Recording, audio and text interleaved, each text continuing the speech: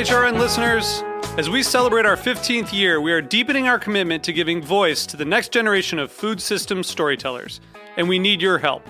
Our internship and fellowship programs help activate new possibilities for underrepresented and underestimated young people through experiential journalism, audio engineering, and production training. Through these unique programs, HRN helps food equity stewards build essential workforce readiness skills that expand their potential and foster economic mobility. Please consider supporting these critical programs. And with a minimum donation, you can be entered to win a dinner for two at an amazing restaurant in one of 8 cities and tickets to a concert at a great venue in one of those cities. We have incredible partners across the country who have donated, as they also share our passion for helping to educate the next generation of food systems storytellers. Check out heritageradionetwork.org/15 to donate and enter to win today. That's heritageradionetwork.org/15 to donate and enter to win today. And make sure you donate before March 31st. Thank you. Today's program is brought to you by the Academy Opus Cassius, the cheese industry's unique center for professional development. For more information and to apply for courses, visit our website at www.academymons.com. That's ACADEMIE-MONS.com. I'm Damon Bolte, host of The Speakeasy. You're listening to Heritage Radio Network, broadcasting live from Bushwick, Brooklyn. If you like this program, visit heritageradionetwork.org for thousands more.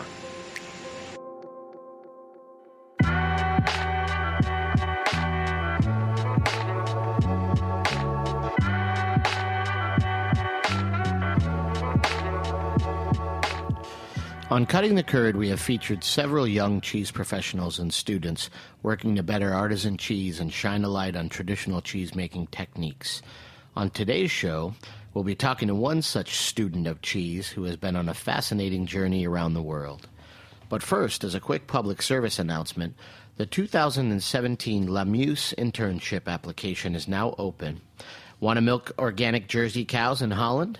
Witnessed firsthand La Muse Cheese Shop liaising with Dutch cheese producers? Contact Rachel Jewell at EssexCheese.com. That's Rachel, Juhl, at EssexCheese.com for application details. The deadline is Halloween. Welcome to Cutting the Curd, everyone. This is Greg Blaze. I'm excited to introduce Linnea Burnham to the show. How are you today, Linnea? I'm great. Cool. Thanks for having me. It's my pleasure. Linnea contacted the show while on a year-long journey around the world studying cheesemaking, or more apt, studying the cheesemakers themselves. She was able to travel as the recipient of the Watson Fellowship. So before we even begin talking about cheese, can you tell us a little bit about your area of study and how you came to be awarded the Watson Fellowship, which I've just learned existed because I don't know anything. And what is the Watson Fellowship? Sure. Well, the Watson is a 1-year grant for independent study and travel outside of the U.S. that is awarded in the year following graduation from college. Watson Fellows will conceive original projects and then make them happen. So it's basically a chance to step off of the beaten path and fully engage with a project or a passion of personal significance on a global scale. So they gave you a big hunk of money, and you got to travel anywhere you wanted, and study the things that you were interested in, and you chose cheese and cheesemakers. That's amazing. That's exactly it. That's really, really cool. I was reading your blog, Journeys of a Cheese Girl, at WordPress. Yes. And first of all, you're a great writer. Your descriptions were amazing. Do you plan on continuing to blog now that you're back? Yeah, definitely. I didn't get to blog as much as I'd hoped to during my year because sometimes I was traveling in the countryside and didn't even have access to the internet. But I've got so many stories that I want to tell and haven't shared yet, so definitely. Why did you choose cheese? What made you do that? This is a great question. It's one I asked myself countless times as I was traveling and thinking about, why am I doing this? Why did I leave home for 14 months? And I still don't fully understand it, actually, but I do have a couple of good reasons. I realized that, I can tell you that the first time I made cheese was magical. Sure. That's and amazing. I've never gotten over that. Yeah. I was making cheese in France, and I saw my friend add the rennet and start cutting the curd, and it was just an incredible experience, and I have this fascination for how incredible and versatile milk is and how you can transform it into so many different colors and textures and flavors. And how each country has its own techniques and traditions and identity and stories around cheese. I agree with all that. That's great. Yeah, but I also understand better now that from traveling that my passion for cheese is really a passion for home. And my grandfather had Holsteins, and he gave me an interest in dairy farming and in agriculture from a very, very young age. Some of my earliest memories involve helping him feed the cows, and I think cheese is just the most beautiful. It's a connection for me to the land and to him, and also I think cheese is the most beautiful expression of place. I agree with in that. Our world. I agree with that 100%. My journey to cheese began a long, long time ago. I mean, I'm a country boy, but I'm not a farmer. I always have those moments, those sort of aha moments, and I think that a lot of people who really get into cheese have those, and they're not. You think it's one thing, and then it becomes another. Where are you at? Where are you from originally? I'm from Thetford, Vermont. That's a beautiful place. There's a lot of good cheese gets made up there in Vermont. Yes, there is a lot of great cheese. That's cool. You say that you had a lot of moments. I think it's interesting to travel. I think that when you travel,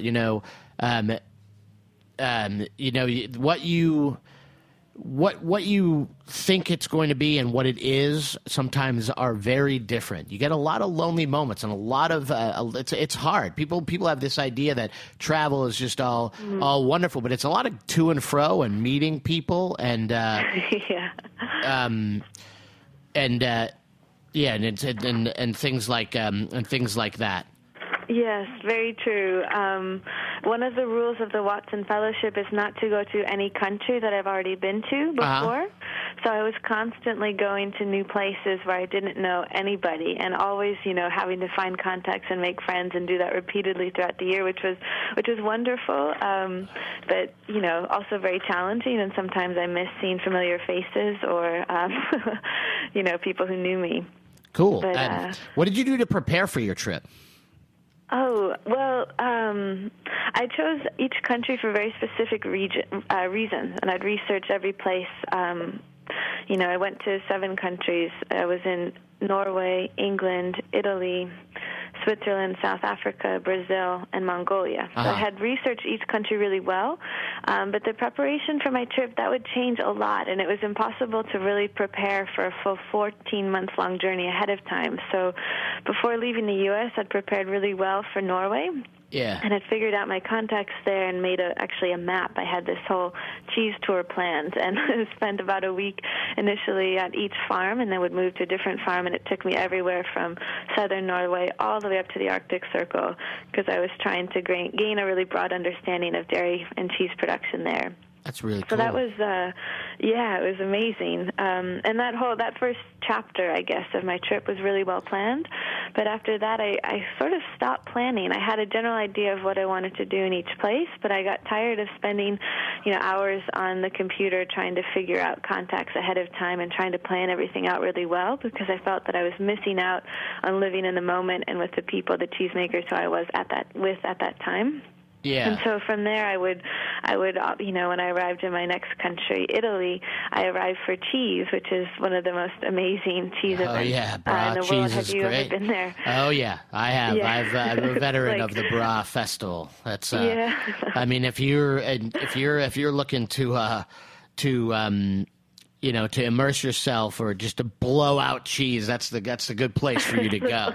Yeah, I read about it and was like, I have to. Yeah, be you got to go there. And that was kind of when I stopped planning. I just arrived at this festival and let from it there take you. Hit the ground and said, all right, I'm going to meet cheesemakers. I'm going to make a plan, meeting them in person, and it's the place to be if you want to do that.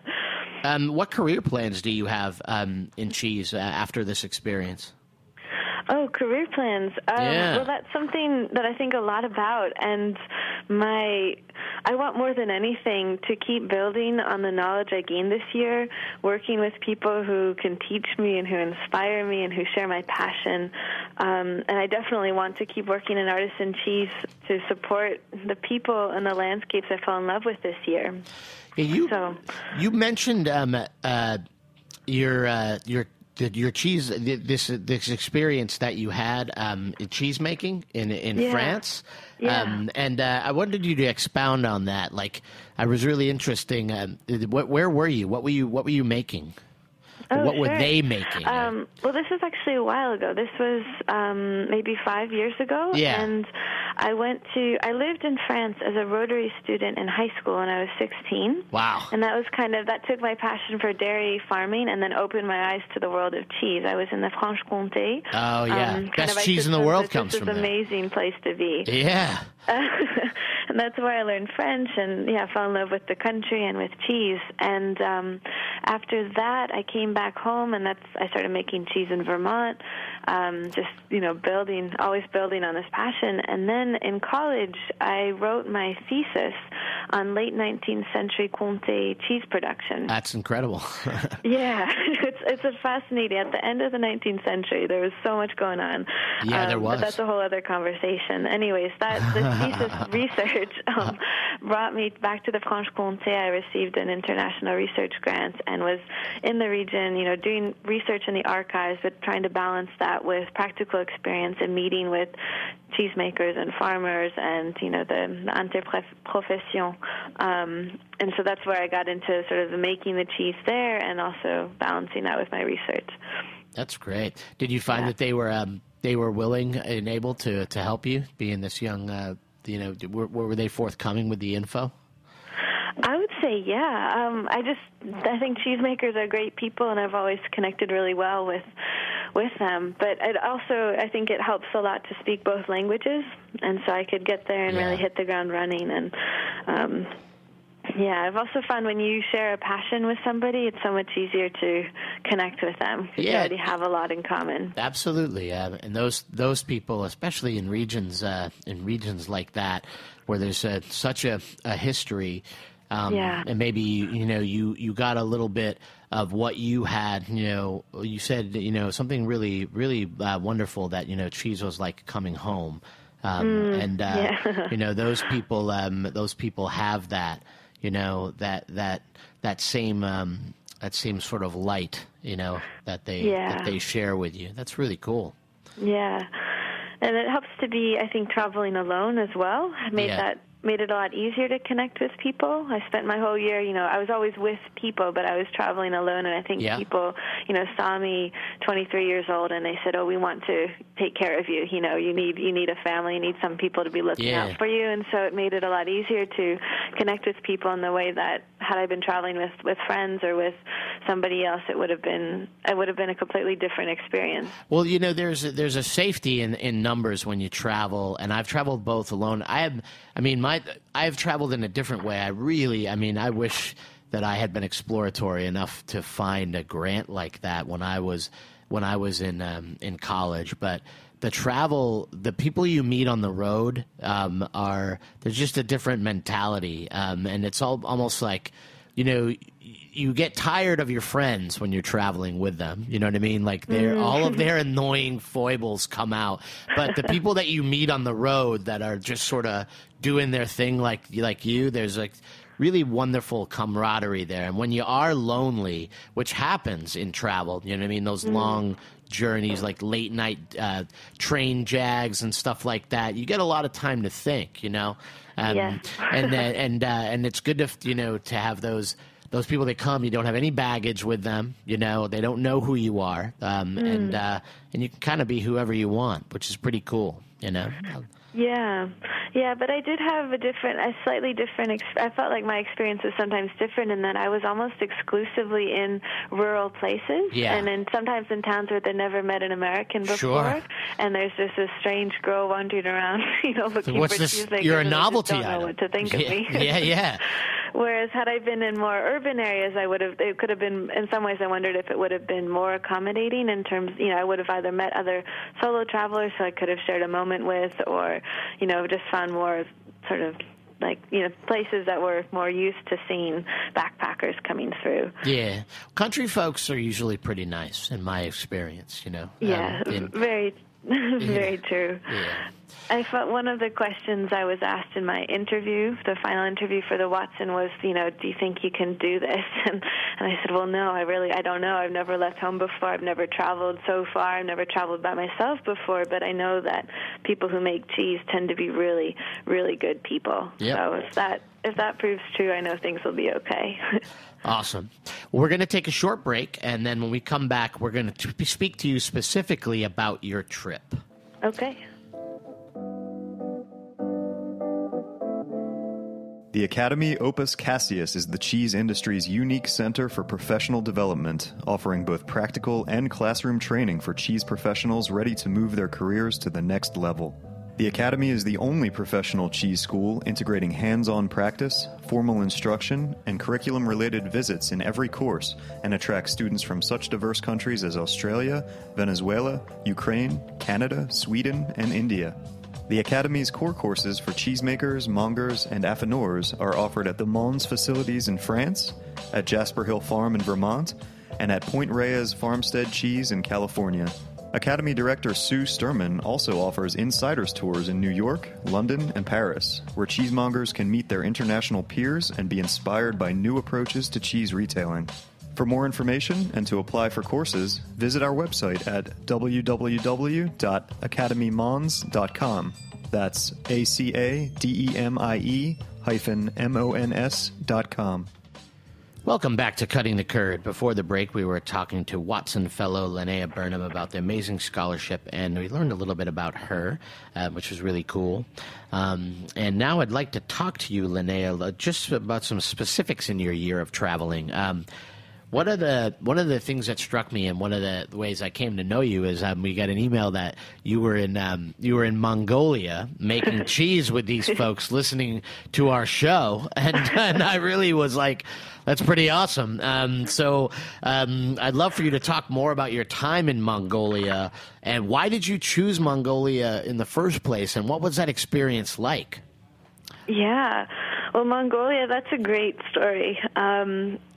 I chose Mongolia because I wanted to push myself, and I wanted to see what cheesemaking was like in a country that had not been industrialized like the rest of the world, and that did not have the same modern technologies that we find in Europe and North America and even South America. And how are they making cheese, without access to all these technologies? Yeah, cool. Right, you asked what was life like in Mongolia. Yeah. And I arrived in Mongolia. I didn't have any contacts. I didn't have very much knowledge of the country beyond its dairy production, and I didn't speak a word of the language, but I was really incredibly lucky. When I arrived in Mongolia, I met a woman through couch surfing who took me in on that first night, and she told me that she had her cousin's cousins. I explained my project. She actually spoke a little English, which was a huge plus. And she told me that her cousin's cousins lived in the countryside and that they made cheese. And if I wanted to go spend time with them, I could do that. And when you get an offer like that, you got to take you don't even hesitate. You just say, yes, I'll do it. And so I spent one night at her house, and the next morning her brother picked me up, and he didn't speak English, and we drive 2 hours into the countryside, and he drops me off at this yurt, and I still don't know where I was. And he's like, see ya, here you go. There's your yurt. 2 hours out of Ulaanbaatar. They exchange some words in Mongolian, and then he leaves. And there I am with his family about to start my new life in Mongolia. Wow. And life there involved living in a yurt with his family and adopting their lifestyle, and it meant milking cows by hand and collecting manure to heat a fire to make cheese and hanging the cheese on the walls of the yurt for it to dry and sleeping under a giant Mongolian coat to stay warm. It was it changed my world. Well, I'm sure it did. Your perspective must have been different. Like, what was their process of cheese making?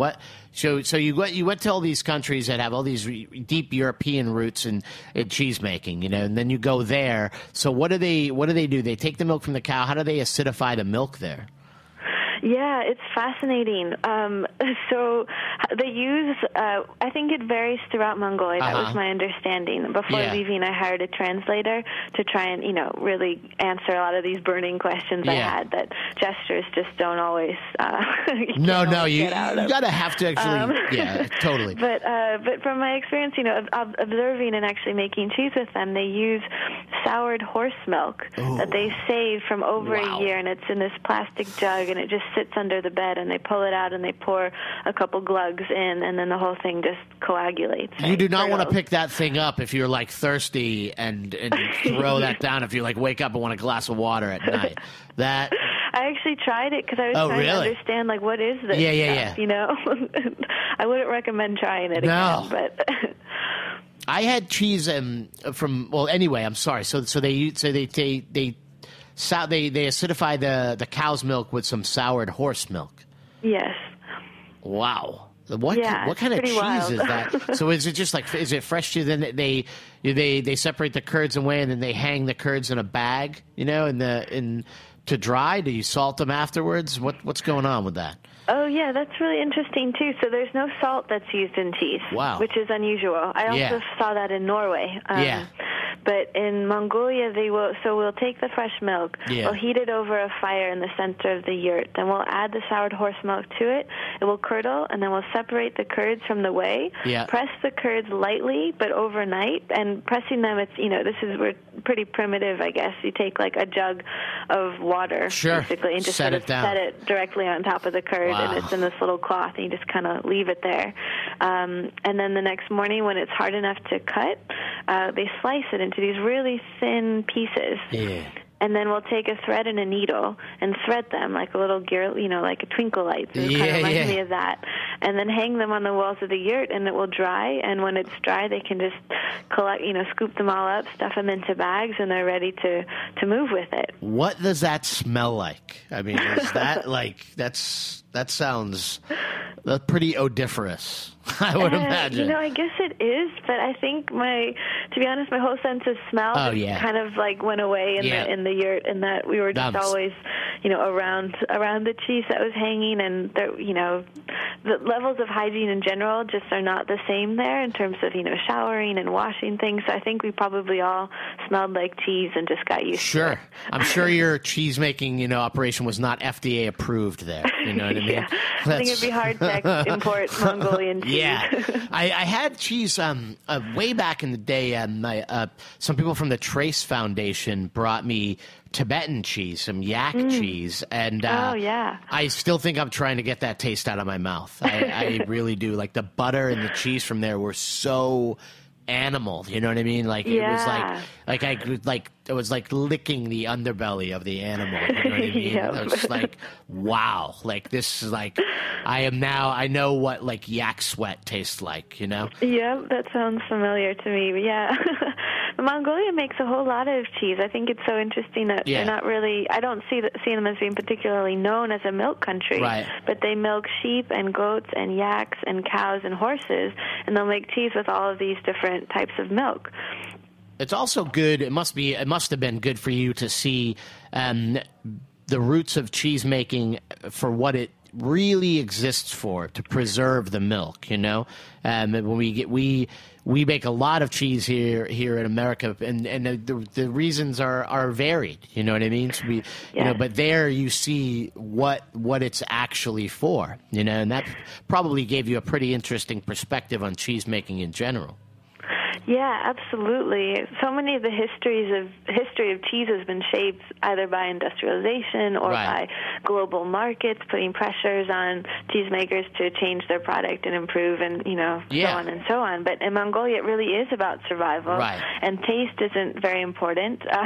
No, the cheese gets so hard I almost broke my tooth on it. Sure. But yeah, it really is about preserving milk, and that's what it's about. And that probably so you said you were in Norway as well. You probably saw, maybe in a more industrialized setting, or I would wager there you saw that same mentality because they need, or the roots might have been the same. No? Or is it just Well, yes and no. Norway's got, and on one hand, Norway is a wealthy country, and they've got lots of modern technologies and lots of I saw a lot of, very sort of new super clean facilities. But at the same time, they have this, several thousand-year-old tradition of making brunost in the mountains. Right. And in some ways, like Mongolians, they are also, I don't want to say nomadic in the sense that they take down their home and they move, but they do move. Some farmers move 3 times throughout the summer, just moving higher and higher up the mountain to make cheese. So like Mongolians who move 3 or 4 times throughout the year, there are some interesting parallels. And when I think of Norway, I came up with some key words just in my head to kind of describe countries, and for me, one of the biggest words for Norway was resources, which is a lot like Mongolia. It's the history of cheese making can be explained through using resources. Well, I thought of it just when I think of Scandinavia or Norway, I think of long, dark winter. So maybe you need that sustenance, and you need it to be able to last, right? I mean, the Norway cheese or the Norwegian cheese that I have the most experience with is the Gjetost, and I love that. Stuff. I mean, and I don't know if it's actually cheese. It's more like a combination of like peanut butter and butterscotch candy, but it's that same, like you put that in a bag, and if you're out skiing or you're out like wandering around in some semi-Arctic place, that's your sustenance, and it's like becomes indestructible, Yeah, that does sound like Norway. But, in Norway, I ended up on this quest for reindeer cheese, which reminds me more of Mongolia. When I was, going from farms, I spent most of my time making this Gjetost cheese that you're describing. But then people would occasionally mention back in the day, up in Lapland, they used to make reindeer cheese. Back in the day. Yeah, sure. But it was almost like legend the way they described it, and no one could tell me any real answers. Like, are people still making reindeer cheese? Like, what's going on there?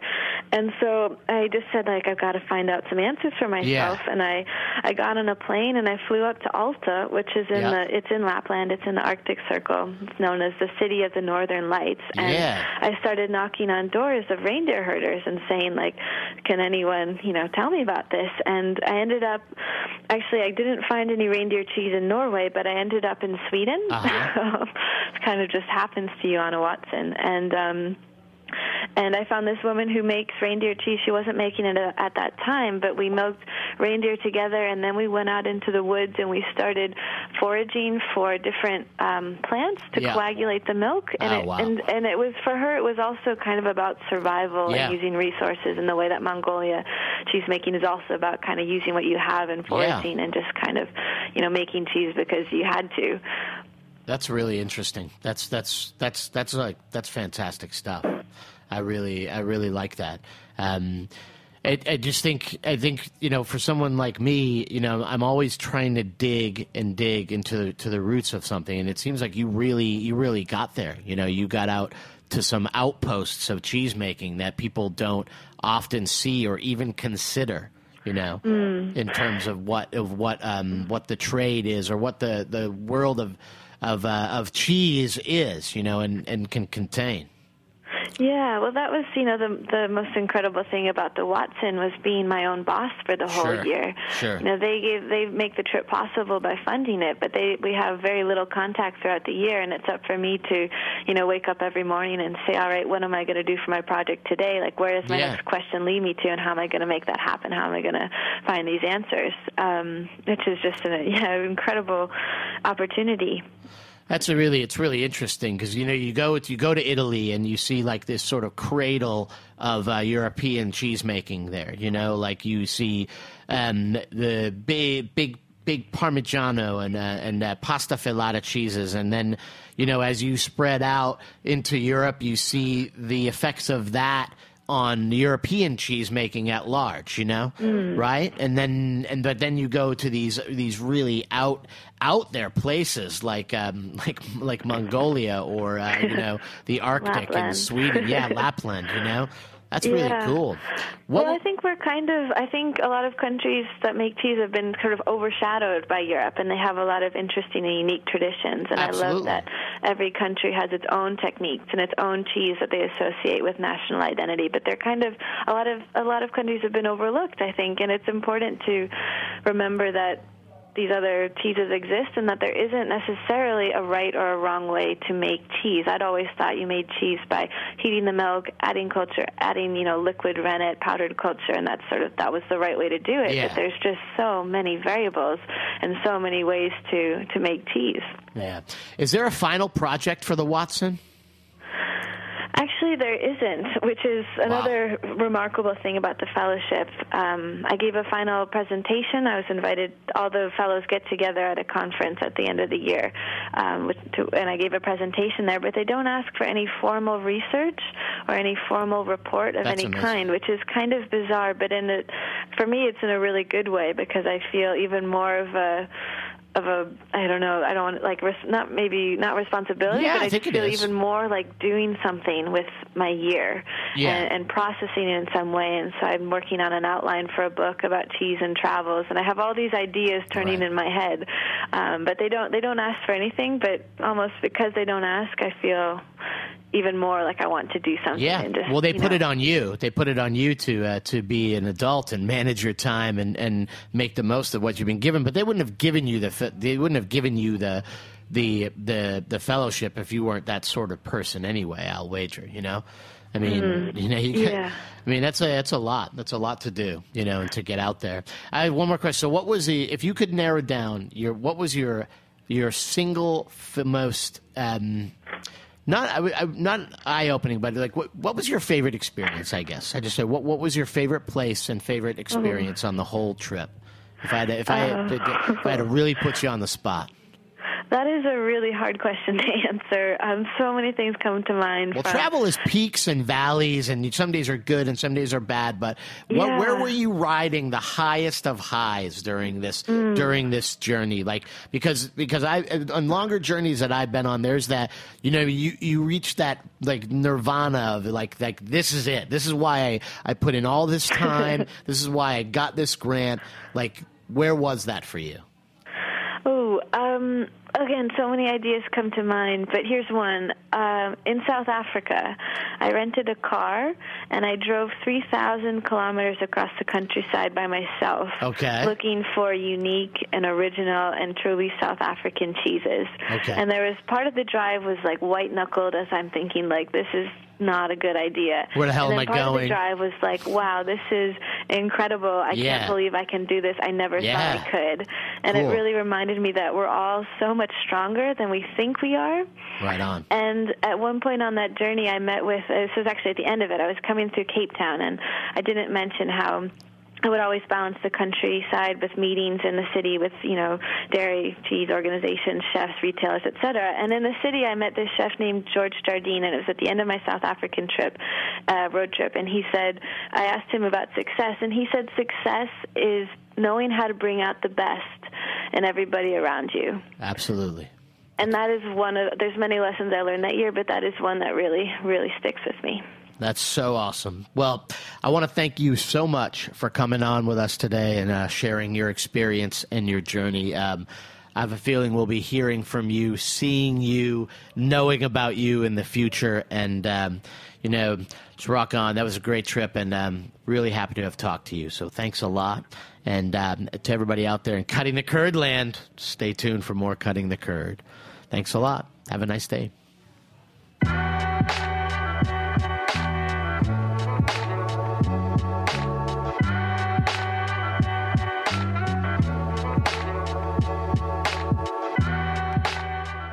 Thanks for listening. Thanks for listening to this program on heritageradionetwork.org. You can find all of our archived programs on our website or as podcasts in the iTunes Store by searching Heritage Radio Network.